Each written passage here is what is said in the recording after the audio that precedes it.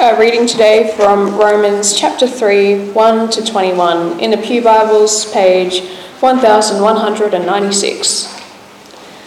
Then, what advantage has the Jew, or what is the value of circumcision? Much in every way. To begin with, the Jews were entrusted with the oracles of God. What if some were unfaithful? Does their faithfulness nullify the faithfulness of God?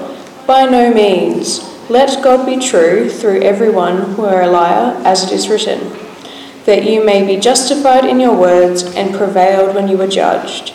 But if our unrighteousness serves to show the righteousness of God, what shall we say? That God is unrighteous to inflict wrath on us?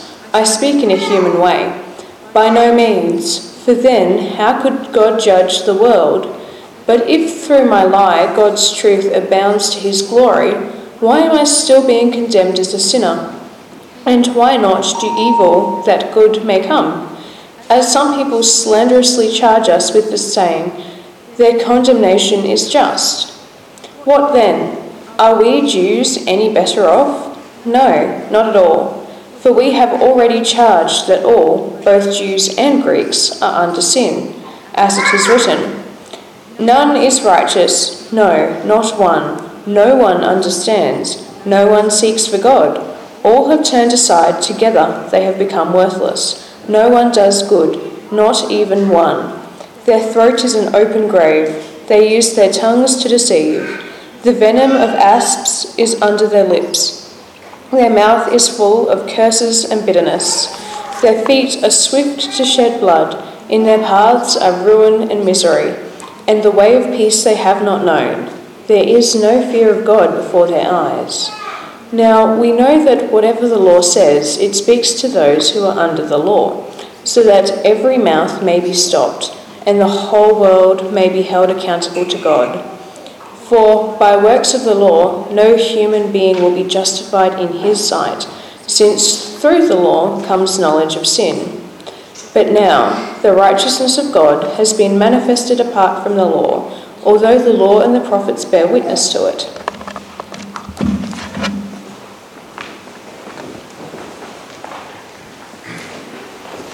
Thanks, Harriet. Let's pray and ask God for his help as we come to this part of his word. Let's pray. Heavenly Father, your word challenges us. It shows us our sin and our desperate need for you. Please, Lord, as we look at your word together now, help us to understand. And Lord, please help us to run to Jesus in faith. We pray this in Jesus' name. Amen.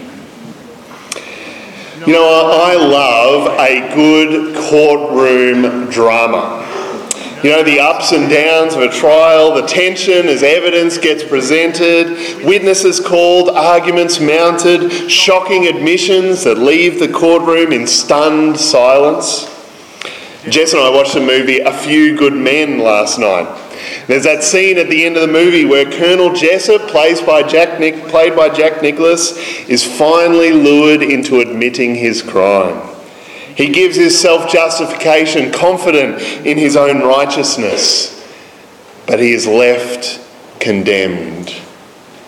Colonel Jessup, the attorney, the courtroom, even us watching on, are left in shocked silence. Over the last 2 weeks of Romans, we've taken a deep dive into the darkness of human sinfulness. It's been tough going. This is the problem that we all share, the sin that lies at our core.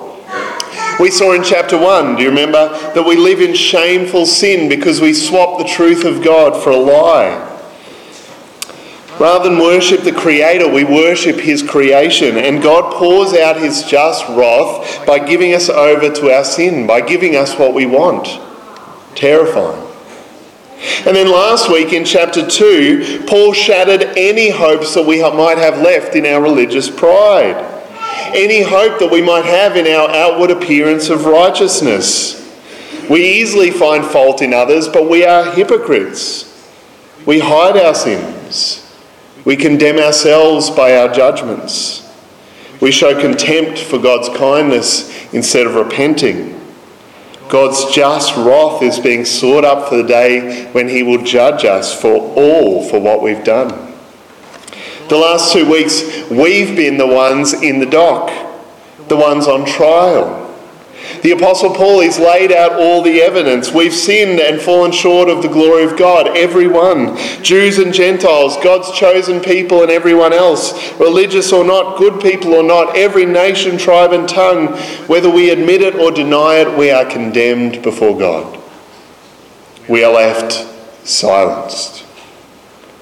That's what we're going to see today. Paul wraps up his case. There are no excuses left for us. No wiggling our way out of it. No explaining it away. No self-justification left for us. We're going to see today that humanity is charged, condemned, and sentenced. But where Paul lands might surprise us.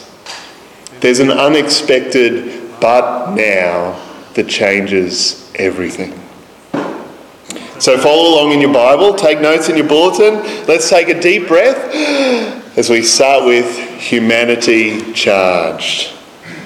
Paul's just completed his forensic examination of the evidence. He's examined every Jew and Gentile person, past, present and future. And now Paul starts to wrap up his argument. You can see it there in verse 9.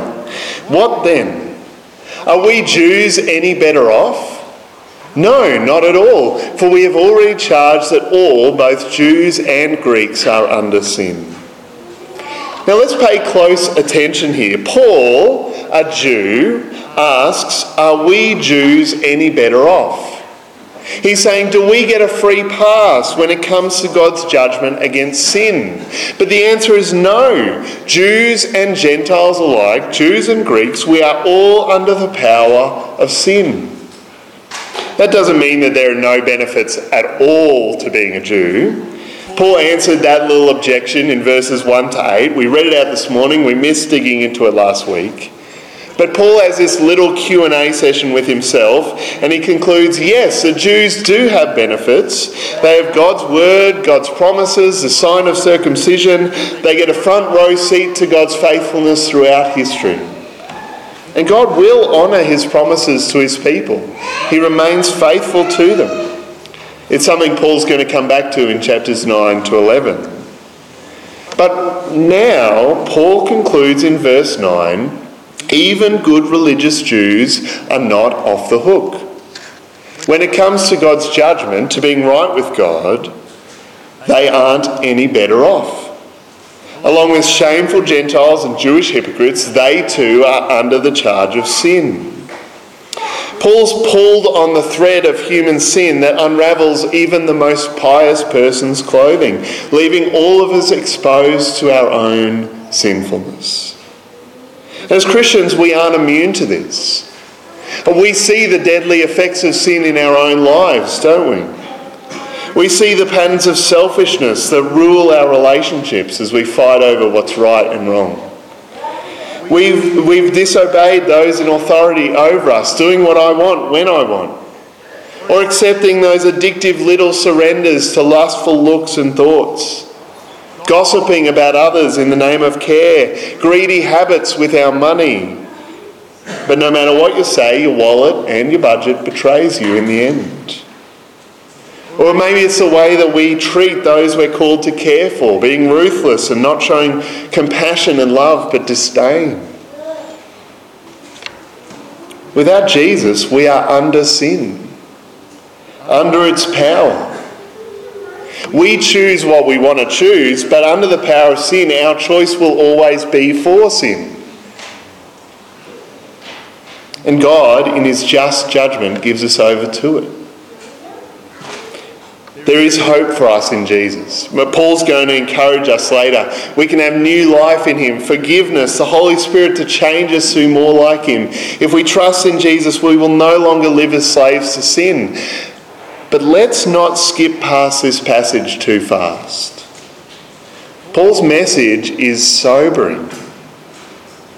God's charge against humanity has been made. No one is exempt. Jew, Gentile, religious or irreligious, good person or not. All are under sin. Paul's moving towards his conclusion, and now he brings it home with a barrage from God's word itself from the Old Testament. And we see that humanity is not only charged, we are condemned. In chapters 1 and 2, remember, we saw how everyone is under the power of sin, no matter who you are or where you've come from. But now, Paul shows us that every part of everyone is under the power of sin. Our hearts, our words, and our actions. It starts with our hearts. Now, if there's one thing that the Jews know, it's the Old Testament scriptures. If you're born as a Jew, you would have heard them regularly, raised hearing the stories, singing the Psalms, taught the Torah. It's weaved into the routine of life. So Paul calls his final witness to the stand. God's word itself. Verse 10. As it is written, none is righteous, no, not one. No one understands, no one seeks for God. All have turned aside, together they have become worthless. No one does good, not even one. Now let's be clear here. Paul is not saying that no one seeks God to answer prayer. He's not saying that no one seeks God for spiritual power or peace, or to understand that God's will amidst the death of a loved one, or in the middle of dark times, or to get the courage and strength just to throw a foot out and take the next step. As the old saying goes, there are no atheists in foxholes. But Paul is saying, as Keller puts it, that no one, prompted by their own decision and acting in their own ability, wants to find God. You see, our hearts are so bent on being in control that we want to box God up and confine him to a category.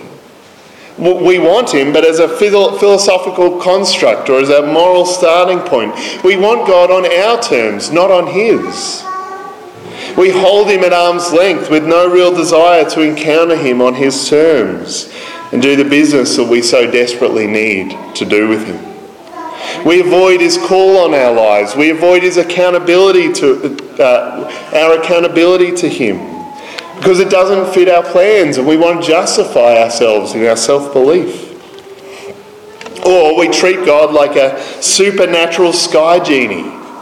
We privilege him with our requests in prayer. We acknowledge we need someone just a little bit bigger than us, like a spiritual booster shot to get along the next thing. Just a little bump along added to living under our own power. Without the gospel, our hearts roam aimlessly, looking for the next idol to satisfy. Without God's gospel, we won't understand God or seek God. We will turn away from him and we will construct the God that we want. Without God's gospel, we won't do what is good or kind. Let's hear what Paul is saying here without watering it down or explaining it away. He says, no one does good. He doesn't mean that people can't do good things. We see all sorts of people in our world doing good things. But he's talking about good in terms of our relationship with God. The truth is that everything good that we do is tainted somehow by our sin. It's tainted in our motives. It's tainted in our own desires for praise or recognition or glory or self-justification. It's tainted in extent when we don't do all the good that we should. None of our good is objectively good enough to make us right with God. It's all tainted. It'd be like pouring more clean water into that glass that we had for the kids' talk. It doesn't solve the problem, it just dilutes it. Without the gospel, we can't do good. And we can't truly know God as he is, the God who has pursued us and given up his own Son to redeem us and bring us into his family and call us his own. Without the gospel, the taint of sin spreads from our hearts to our words. Verse 13, their throat is an open grave. They use their tongues to deceive. The venom of asps is under their lips. Their mouth is full of curses and bitterness. See that escalation here from the heart to the throat to the tongue, past the deadly poison dripping lips? It's a vivid picture. This is a heart under the power of sin rather than the gospel. It produces death, not life. It's what Jesus said, from the overflow of the heart, the mouth speaks. Under the power of sin, their throats are like open graves and their tongues practice deceit. Paul's being so intentional here with the Psalms that he quotes. See, even in the Psalms, the people that David speaks of here are not just distant Gentiles. Many, perhaps most of them, come from Israel. You know, it's easy to read the Psalms thinking that when David talks about his enemies, he's always talking about non-Jews. But in David's life, the biggest challenges to his rule came from in-house. Like Saul, the previous king, or Absalom, David's own son. David's enemies were often the very people who were supposed to be backing him. They were Jews who didn't trust or obey God, who lived under the power of sin instead of depending on God in faith. And so Paul redirects David's words, including about the Jews. Without the gospel, all humanity lives under the power of sin, and that includes our words. He uses a vivid picture of this, an open grave. The Jews had strict laws around death. Touching a dead body would make you ritually unclean, unable to come before God in the temple. A dead body is one thing, but an open grave means so much more. Imagine the stench. It is an endless source of ritual uncleanness before God, spewing out of our throats because of our sinful hearts, not only defiling the speaker but those who hear. Their tongues practice deceit, like the liar who retells his lies, using smooth words to hide a sinister agenda, or using part-truths to puff ourselves up while we put others down, pretending to be on someone's side and then betraying them in the next breath. These words are poison to the speaker and to those who hear them. It's no wonder gossip culture kills healthy churches, is it? Gossip carries the stench of death. Is there a more deadly weapon than the human mouth? The words said in a broken relationship that can't be unheard? The rumours of your enemy's mistakes and pain and hardship that you want to spread like wildfire? Words that promote self and tear down others? The jokes that you tell, the sledges and the takedowns made at others' expense? Camouflaging sharp words in humour, spinning and twisting the truth to suit our own agenda, or using manipulative, passive-aggressive words to use others for our own purposes. Grumbling and complaining when things aren't going the way that we think they should. The human heart, under the power of sin, turns from God, and as a result from our mouths spews the toxic sludge of our rejection of him. But Paul's not done yet. Sin also taints our actions. Paul moves from motives and words to actions and consequences. He quotes Isaiah in verse 15. Their feet are swift to shed blood, and in their paths are ruin and misery, and the way of peace they have not known. These are things that we do or don't do that bring harm to others, that destroy harmony and peace in our homes, our schools, our workplaces, our neighbourhoods, even in the church. These are the actions that flow from sinful hearts that leave destruction in our wakes. What Paul's talking about in this passage is what we often call total depravity. Now, let me get this straight. Total depravity doesn't mean that people are as evil as they possibly could be. After all, not all people are abusers or criminals or adulterers or murderers. No, it's not about the extent of depravity in our lives. It is that there isn't a single part of us that isn't affected by that depravity. Sin taints every part of our lives. Everything that we do, every word we speak, every part of who we are. Just imagine that I put a drop of deadly poison into a glass of fresh water. The whole thing is ruined, right?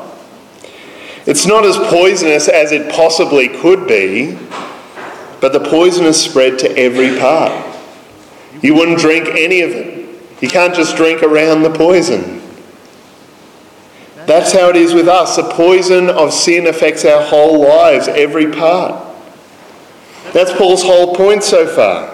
No matter how good we think we are at holding at bay our shameful desires or swimming against the tide on our own, no matter how well we hide our secrets or control our hypocritical tendencies, without the gospel we are all under the power of sin.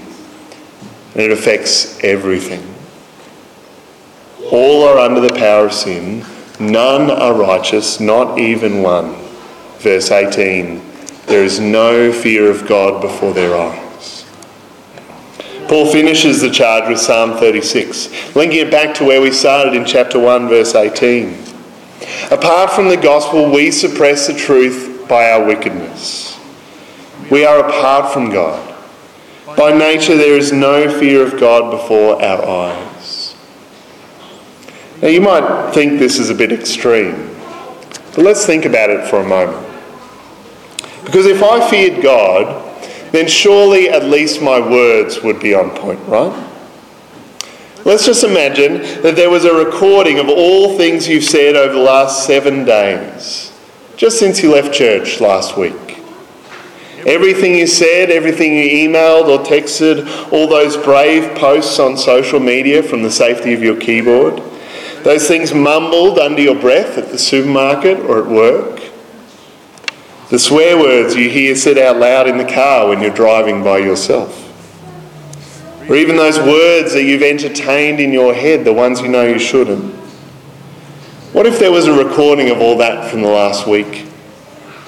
What about the last month, the last year, the last decade?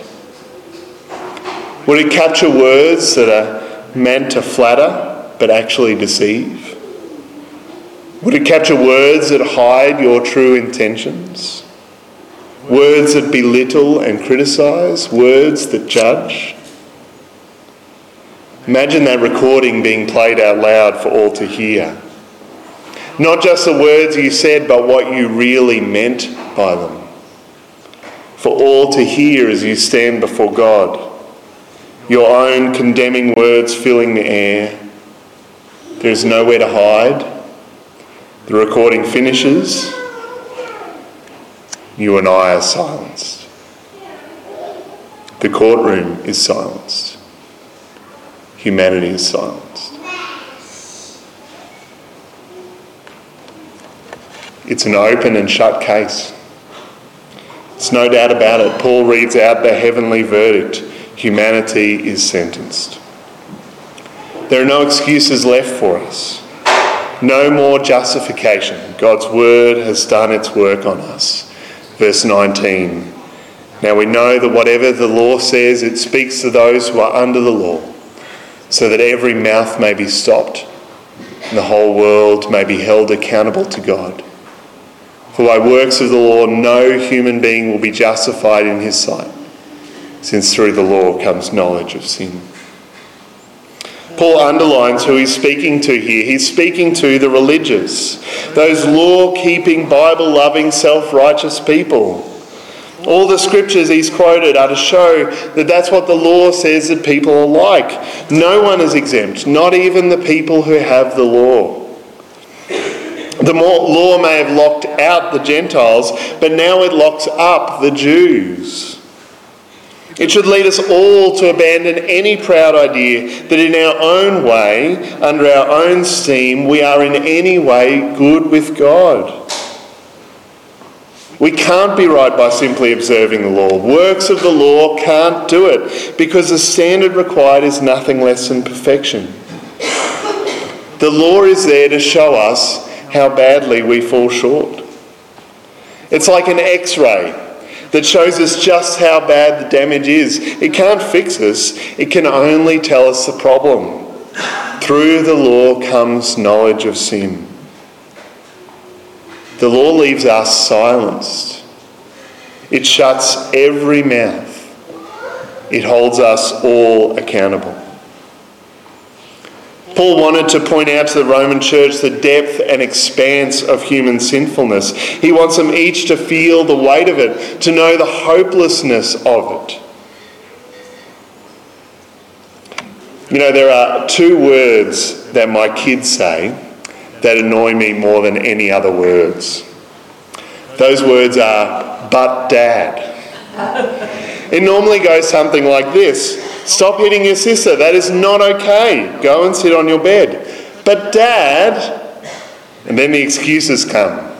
"She stole something, she said something I didn't like, she looked at me funny, I'm tired." "No, go to your room." "But Dad," oh, I tell you, it gets under my skin like crazy. It is a sure way to get me riled up. But every now and then they will realise that they've been caught. They'll realise there is no answer and no excuse. I'll see what they did with my own eyes. "Hey, why did you hit your sister?" But there's no answers, no excuses, no justification, no but dads. They know they've been caught. There's no answer. There's only silence. That's what Paul has done to us. He's exhausted all our excuses, all our but dads. "But I didn't know. But I'm religious. But I'm a good person. But I'm a Jew." No. We are condemned, revealed for who we are without Jesus. There are no more excuses, no more explanations, no hope of self-justification. Whether we're out-and-out sinners or self-righteous hypocrites, we all stand before the judgment seat of God. The evidence has been shown. We're caught red-handed, exposed for who we really are. We stand under the wrath of God that we rightly deserve. And we are silenced.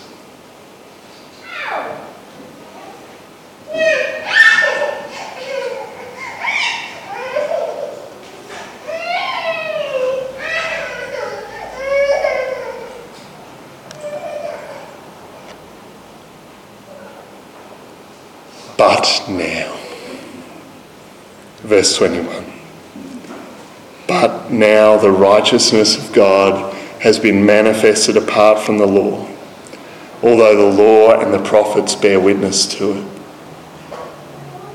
Paul wants us to feel the weight of sin. He wants us to know the hopelessness of it, but not because he's some kind of wet blanket, not because he wants to hurt us. It's so the wonder of the gospel can shine all the brighter in the darkness. It's so that we can desperately see how much we need Jesus. Paul is like a good doctor.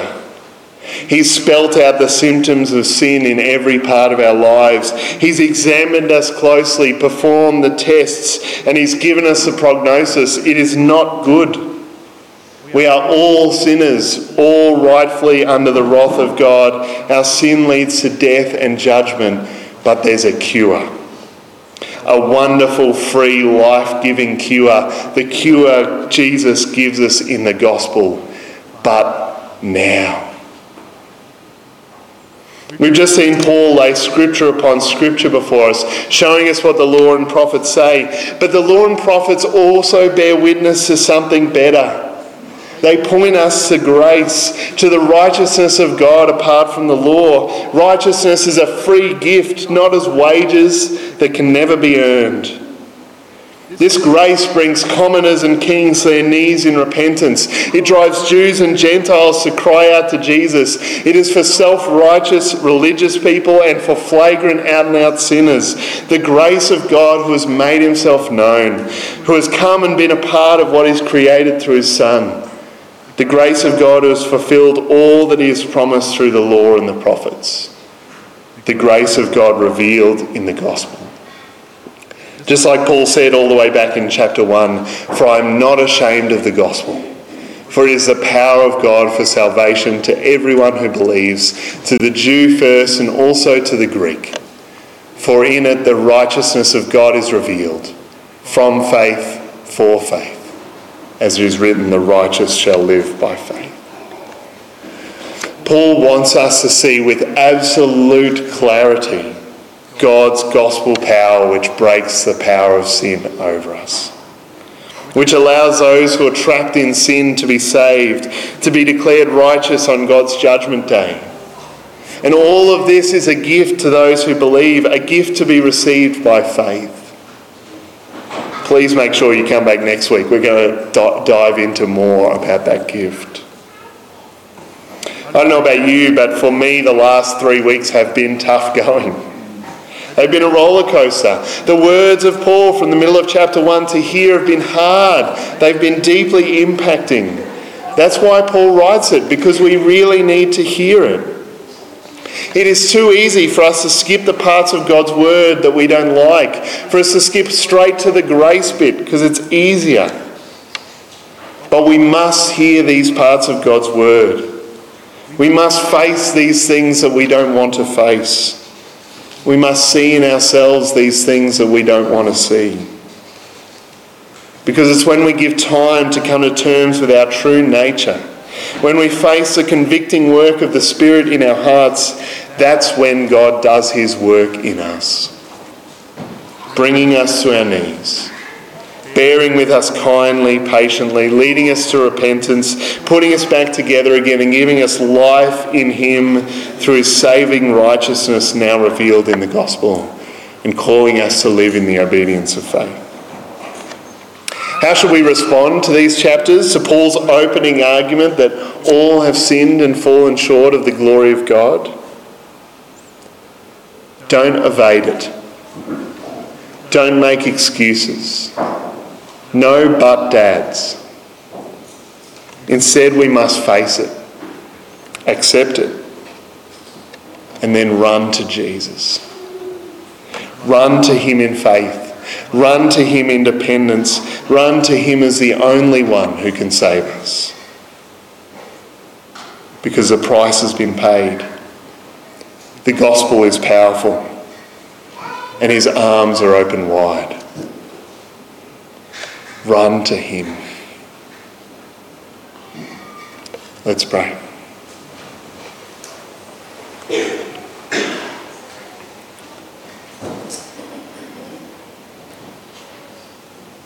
Lord God, your word leaves us silenced before you because of our sin. We have no excuses, no justification, no explanations. Sin affects every part of us apart from your work in our lives. And Lord, apart from your grace to us in Jesus, we stand rightly condemned. Thank you for the but now of the gospel. Thank you for Jesus, the one who paid the penalty that we rightly deserve. Thank you for Jesus, who calls all of us to run to him in faith and find in him the gift of your righteousness. Please help us to run to him, to keep running to him this week.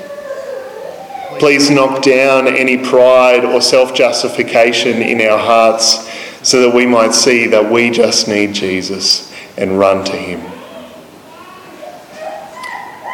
Please do this work by your Spirit in us.